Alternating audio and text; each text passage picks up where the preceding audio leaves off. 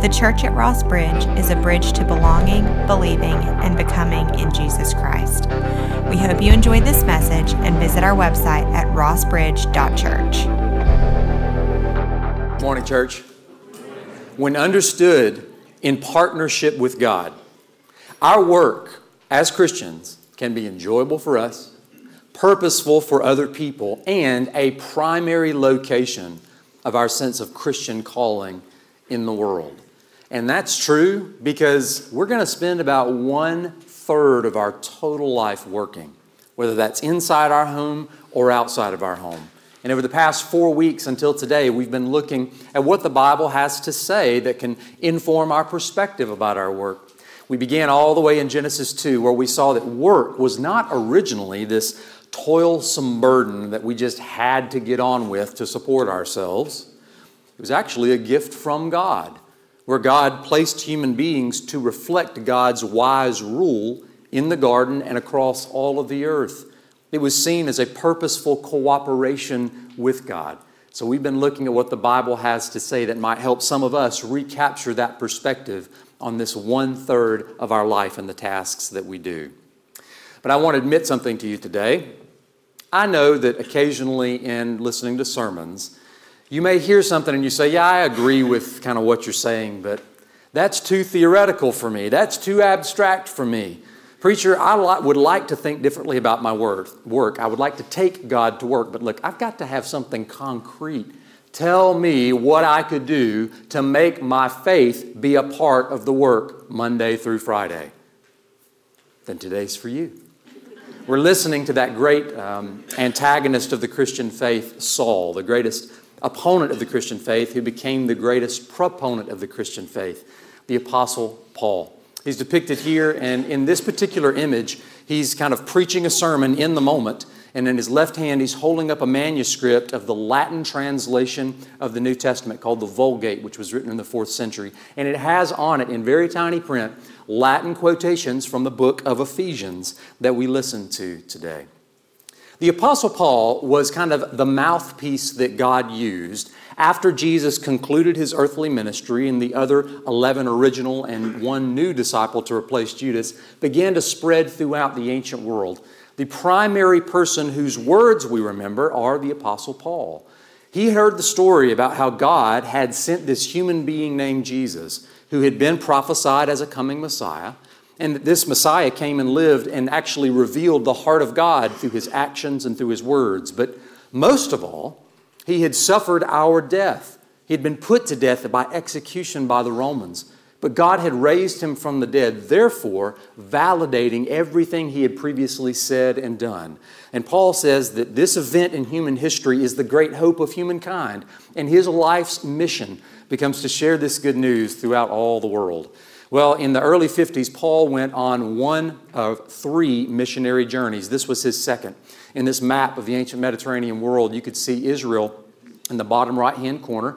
And Paul would go up through Antioch and over across Asia Minor, which is modern-day Turkey. He'd make his way all the way to Greece and back down through Corinth. And then he would end up in a little city called Ephesus. Except it wasn't actually a little city. Where that arrow was pointing was the second largest city in the Roman Empire. It was comprised of about 250,000 people. And because it was located right there along the Mediterranean Sea, it was a central place for commerce. It was a religious and cultural center of the ancient world. And there Paul stops and begins to tell this story of God's Son Jesus, his death and resurrection. And people begin to believe. And the church is born there, and it's a small group of people. And Paul gets to know them very well. Because while this first visit is very, very short, he comes back a few years later and stays for 3 years living among them, teaching and ministering and baptizing new converts. Well, about 10 years after he planted the church, the Apostle Paul sits down to pen a letter to them, and it's the 6th chapter book of Ephesians. In the book of Ephesians, Paul has one central message to the church. He knows that congregation is made up of Jewish believers in Jesus and now Gentile converts to faith in Jesus. And Paul is writing to say essentially, it isn't your common social standing that brings unity. It isn't your nationality, your ethnicity, your education level, your language, your accent, or your football allegiance. You are unified as a church because you have all been saved and forgiven by Jesus Christ, and therefore owe him a common allegiance. All right, now that's his letter to them 20 centuries ago. But we believe that Scripture is the inspired Word of God. It's not just an ancient history book. It's living and active. And the Holy Spirit of God lifts those words off the page into our eyes and ears and settles them into our souls. So that means this isn't just a letter to the church at Ephesus, but a letter to church at Ross Bridge. And the section we're looking at today at the end of chapter 4 and beginning of chapter 5, my Bible, when I began doing my commentary study, entitles this, Rules for the Christian Life. And you can get the sense that Paul doesn't have a lot of time to beat around the bush. He's real direct in how he expects the church at Ephesus to behave. And so he says, do not let any unwholesome talk come out of your mouths. Stop right there. Paul's writing to a church, and primarily he is concerned with the way that Christians interact with and behave towards one another between Jewish believers and Gentile believers in Jesus. But we know that Paul intends for Christians not just to behave like Christians in and at church, but to live that way as Christ's representatives in the world. And so I believe it's faithful to say that while Paul is writing this to a congregation, he expects these lessons and instructions to be lived out in whatever they do, including their places of work and ours. And so, do not let any unwholesome talk come out of your mouths. The average adult, according to LinkedIn, speaks about 7,000 words a day. Now, if you have an occupation where you work kind of primarily on individual tasks, maybe you're a graphic designer or a mechanic or a chef, then you might speak fewer words than that. But if you work as a teacher or in a group environment like a project leader, or maybe you're in sales, you may speak higher than the 7,000 words a day. But regardless of how many you end up with in your average day, I believe that this is true. The words that you use and that I use either contribute to a better air quality in the environment of where you work, or they make it poisonous, the air that we breathe. And I believe that Paul agrees with that. The word that he uses, unwholesome talk, is a word that can mean, kind of have several different lenses to it, different angles to it. It can mean talk that once was pure but had been corrupted or maligned. It can mean that it's unfit or inappropriate. And another phrase, it can mean pure rotten. Some of you may have spent time working with someone who had a foul, vulgar mouth, raunchy language, debased language. And you had to work around them all day long for an indeterminate amount of time. Now, when you are around somebody who constantly speaks in that way, uses that kind of speech, I don't know about you, but I sometimes almost feel like I have to take a shower after I get out of their presence because it's so debased.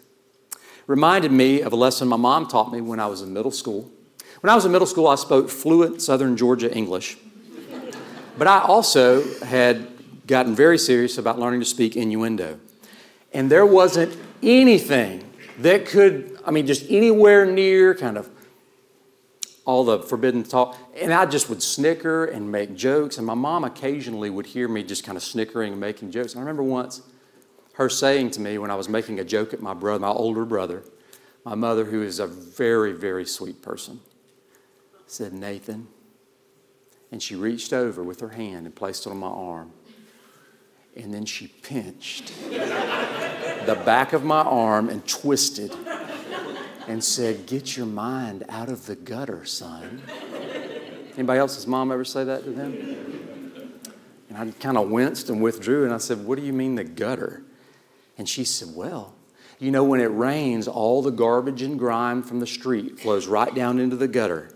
And that right now is what's running through your head. So clean up your language or I'll wash your mouth out with soap." And we still used that orange Dial soap. Can clean up nuclear waste. What she was trying to say to me was pretty straightforward. Every time I was using coarse language, I was pulling my mind down to where the darker angels of our nature can fly, rather than being uplifted to what is true and wholesome and good. And the Apostle Paul gives a very clear, don't let anything that is unwholesome come out of your mouth. And he gives them, in place of that, an alternative. He says, but only what is helpful for building others up according to their needs, that it may benefit those who listen. And do not grieve the Holy Spirit of God, with whom you were sealed for the day of redemption. So, get rid of unwholesome talk, and in its place, only use language that is helpful for building others up according to their needs. This language that Paul uses here for helpful in building others up, think about what that might be. If you were in a work environment, I would think that it includes being polite and considerate in our language. But before we kind of go down the road of thinking that Paul's saying, y'all should just be sweet Southerners and be nice all the time and act like there's no problems. That's going too far in the other direction, because one way that we help other people is by being truthful. So before we begin to think that Paul's just saying we should all be nice in our careers, no. Sometimes when you're part of an organization and you work at a business or an organization of any kind, that organization has a purpose. It has objectives that need to be met. And if people are unable to meet those objectives, or if they're going off course, they need to be told the truth in a beneficial and corrective way, not a demeaning or accusatory kind of way, not a way that beats them down, browbeats them. No, but to speak the truth to people so that they can be helped. They should also be encouraged or built others. We should build others up. The Apostle Paul here, though, is not just saying get rid of unwholesome talk and getting rid of language that is helpful, or adding language that is helpful. He's also talking about being a blessing to one another. A few months ago, we had a staff meeting on Monday, as we typically do, and one of our staff members works part-time with us, and they have a job outside of the church in addition to the role that they have here. And at the end of that staff meeting that day, they kind of stuck around and lingered and waited for everyone else to leave. And I said, hey, what's on your mind? And they said, I just felt like I needed to state what a blessing it is to work in this place. This is the second staff meeting that I've been in today. The first was at my other job, and this one was here. And here, I heard people encouraging each other, thanking each other, trying to help each other, making suggestions to help each other. They were respectful towards each other. I heard them laughing together and enjoying being together. And the other meeting that I was in today was not that way. And in their words, I heard more F-bombs in that meeting than the times we named the name of God in this meeting. And I want to say something. I'm grateful that day that John Mount had not gone on one of his profanity-laced rants, because that Beth knows.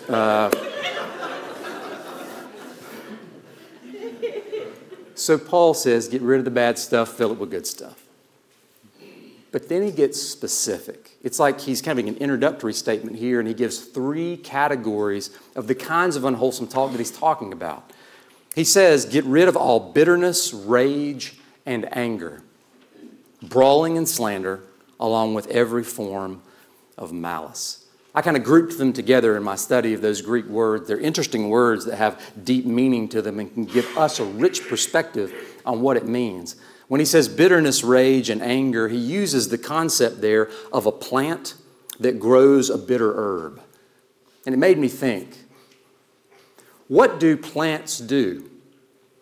They put roots down deep so they can secure themselves deep into our hearts. They begin to grow, and then they produce fruit.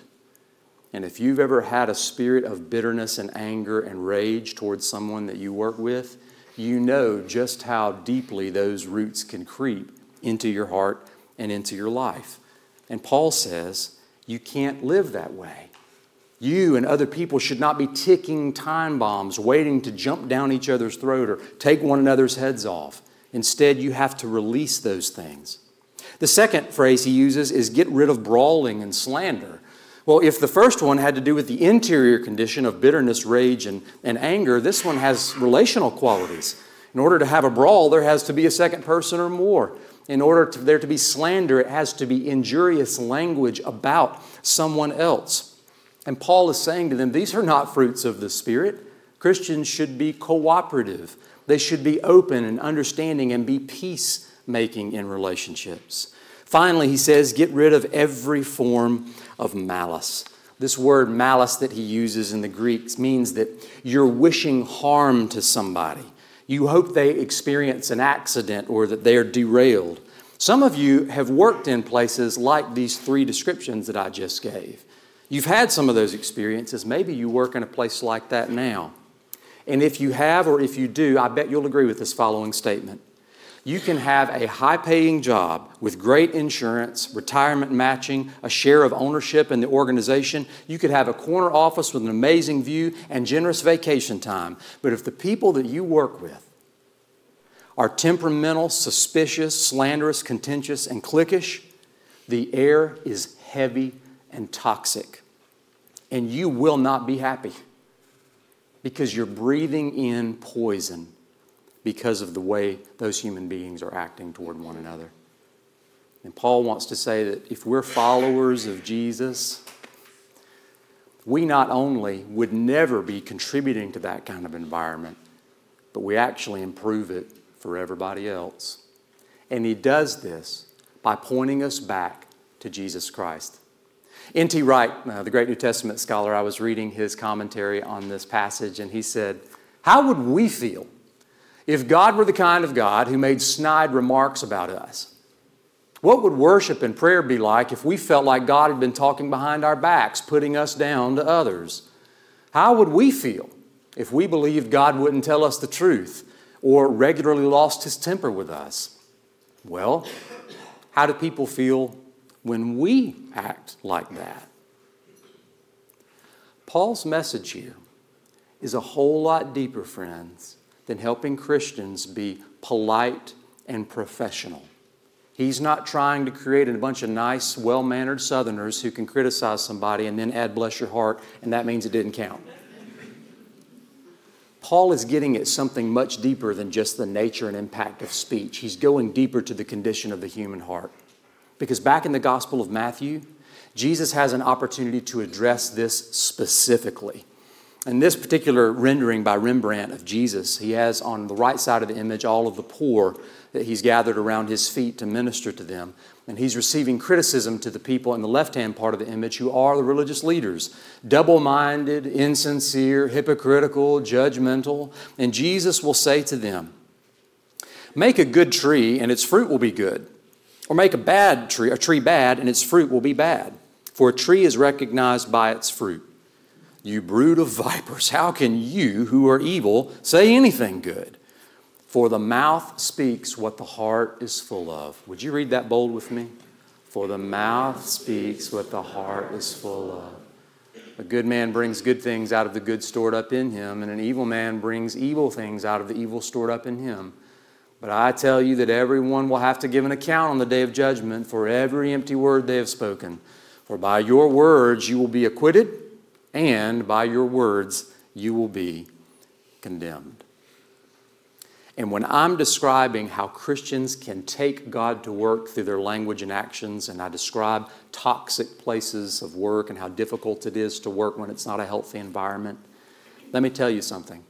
We're not just talking about open, shouting matches across cubicles or people throwing things around in a conference room at one another. These things they have their first seeds planted like little seeds of resentment whispered as gossip and slander in the ear of somebody else. They don't begin in dramatic acts of confrontation. They begin in tiny little interactions where people begin to build coalitions and invite other people to have sympathy for their perspective and cast someone else as an enemy. So we can be active participants in using harmful words, but we can also be a passive participant in entertaining someone else's harmful words. We can create a sympathetic audience for someone who has a word of criticism about someone else. Let me give you an example. When I was 24 years old, in my first job at a church, I had a colleague. This colleague was older, you would assume wiser, more further along in their Christian journey. And it came to my attention after I'd been there about a year and a half that this older minister had taken a church member to lunch, and while they were at lunch with that church member, began to ask that church member how they thought I was doing at my job. and ask probing questions and kind of suggestive questions about my work performance and decisions that I had made. And that word got back to me through the grapevine. And I was a young adult, 24 years old. I would handle things a little differently now. But at that time, I was trying to figure out, okay, how do I respond in this situation? So I went to a coworker, and they made me feel a whole lot better about my righteous indignation. I described what this person had done, and they said, "I'm sorry they did that to you." I mean, are they either ignorant or are they mean-hearted? Because it's one or the other. You know what you should do? Next time you have an opportunity, they make a mistake, you should address it publicly in front of somebody else. I mean, they clearly need to learn something from this situation. Maybe God would use you to help correct their behavior by publicly embarrassing them. I mean, if you're going to be stupid, you better be tough. And I felt so much better in that moment because I felt like, I was wrong. And that person was wrong, and I'm right, and I'm the victim here. And they deserve to know exactly how injurious their words and actions were. And it made the problem compounded and worse in my soul and spirit. I processed what they said. And maybe later that afternoon, the next day, it was another coworker, and I kind of pulled them aside and said, "Hey, can I ask your opinion about something now?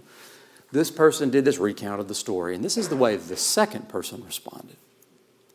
"I'm so sorry for what you've experienced. It sounds like they shouldn't have acted that way toward you. It would have been better for them to come to you if they had questions about the way you were doing your work. I understand why you'd feel upset. So when do you think you will reach out to speak to them privately to talk about what had happened? Because I think you'll have an opportunity for reconciliation." I choose to believe if they were made aware that you interpreted what they did that way, that they would like the chance to apologize and try to make it right. And the situation got better in my spirit. And I actually chose that second pathway. And I learned as a young Christian a valuable lesson in that moment. And it's one that our staff has signed off on our staff covenant of conduct that we review at least once a year together. If we have a conflict with another staff member, we will work out that conflict first with that staff member before we work it out with or involve anyone else. Because, friends, the Holy Spirit of God in the New Testament doesn't only bring the fruit of the Spirit like joy and love and peace. It not only fills our heart like the Spirit did a few minutes ago when we were singing and we're given joy and we want to stand. And in the New Testament, they speak in tongues. The Holy Spirit can also lead me and you to shut our mouths, to demonstrate self-control, to examine ourselves, to apologize. The Holy Spirit of God is leading us as disciples to be careful about the words that we use and thereby improve the quality of the air that everyone is breathing. The Apostle Paul gives, and as we close, alternatives to rage and brawling and anger and slander and all that list of bad things to avoid. He concludes by calling us back to remind us of the gifts that we have already received. He says in the end of chapter 4 and beginning of chapter 5, "Be kind and compassionate to one another, forgiving each other, just as in Christ God forgave you. Follow God's example, therefore, dearly beloved children, and walk in the way of love, just as Christ loved us and gave himself up for us as a fragrant offering and sacrifice to God." This is the great exchange that happens in the Christian life. Instead of practicing bitterness, raging, and anger, we are called to practice forgiveness. Instead of practicing brawling and slander, we can practice compassion. Instead of practicing malice, hoping for someone's worst outcome, we can practice kindness. And for Paul, as he grounds these practices of forgiveness, compassion, and kindness in the story about how God has treated us all in Jesus, we are given a reminder of who we are. We're given gratitude for the way that God has treated us.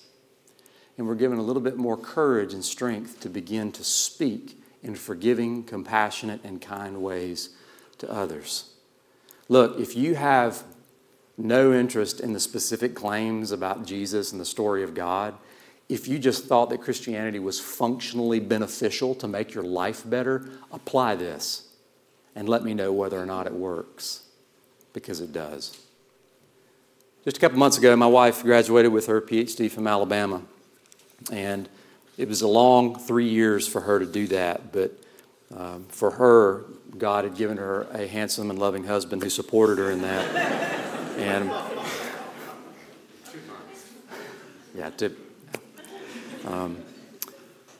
about the time she started that program, she started a new job. And my wife has always worked with children who have hearing impairments and are deaf, and has a great heart and calling for that in the world. She takes God to work with her, believe me. And when she began this new job, she was sharing after just a few months with her coworkers, just casually in the office. There are a bunch of therapists who do similar kind of work. And she said, I'm going back to school. I don't know how in the world we're going to do this. But she bragged on her husband and kids and all that. And one of her coworkers said, what do you plan to do after that? She said, I think one of these days I'd like to teach at the college or university level and train other therapists. And there's really a need in this population to be served with the work that I do. And the person responded in a surprising way, kind of caught Cameron off guard, and said, before you go to teach, I would encourage you to spend a little bit more time gaining therapeutic skills in the classroom. And Cameron said, in the moment I just said, okay. But as I was driving home that day, I was thinking about it, and it really felt like a sharp criticism. And I could feel my emotions begin to kind of well up, and I'm thinking, I need to address that. So she prayed about it. And the next day went back to work and went and asked her coworker, can I speak with you for a second? Yesterday when we had our conversation, I was talking about school, you made a comment, and I interpreted that as, you're not a very good therapist, and you need to work on that before you go and start working and learning something else. And that kind of hurt my feelings, and I thought you would want to know that. And the person immediately said, I'm sorry. Sometimes the way that I express things, I'm not really gifted at that, and I actually intended just to say that the more time that you spend doing therapy here will make you an even better instructor when that time comes. And I hope that that's true for you. And Cameron said, okay, I understand. Thank you. I received that. Let's put it behind us and move forward. And recalling that conversation this week, Cameron said to me, the funny thing is, rather than us becoming adversaries because she had said something hurtful to me, I actually think by going and talking to her about it, it improved our relationship. And we got along just fine for the remainder of my time working there, and are still professional friends today. Friends, words have power. Words have power. And for disciples of Jesus Christ, our words reflect the one we worship. And no matter what age you are, if you're in school, if you're at work, if you're in retirement and in social circles, the speech that you use to speak truthfully, graciously, building others up, will absolutely serve as a witness to the grace God has already poured in your life through compassion and kindness and forgiveness. So wherever you're going to work tomorrow, Monday through Friday, you're going to get about 35,000 opportunities to speak. Begin your day remembering the God who spoke the eternal word, Jesus Christ, into the world, is the God who has demonstrated compassion, forgiveness, and kindness. And you will improve the air quality at your job, because every breath that you take is like the Spirit filling your lungs. And when the grace of God fills your heart and life, you're speaking grace and blessing into the air that everyone else is breathing. God, my prayer today is that in the strong name of Jesus Christ, you would fill every man, woman, boy, and girl in this room with wisdom, with graciousness, with truthfulness, that wherever we go, We would be people who are marked by speech, not that is unwholesome or slanderous or divisive or angry, Lord, but rather words that are true and kind and good and helpful for building others up. We want to do that, Lord, because we want to take you with us to our work. And we know that if we do that, you will transform the way we see our work as enjoyable for us, meaningful for others, and a primary place of our calling in the world. It's in the name of your Son we ask this thing. Amen. The church at Ross Bridge is located in Birmingham, Alabama, and helps people find abundant life in Jesus Christ.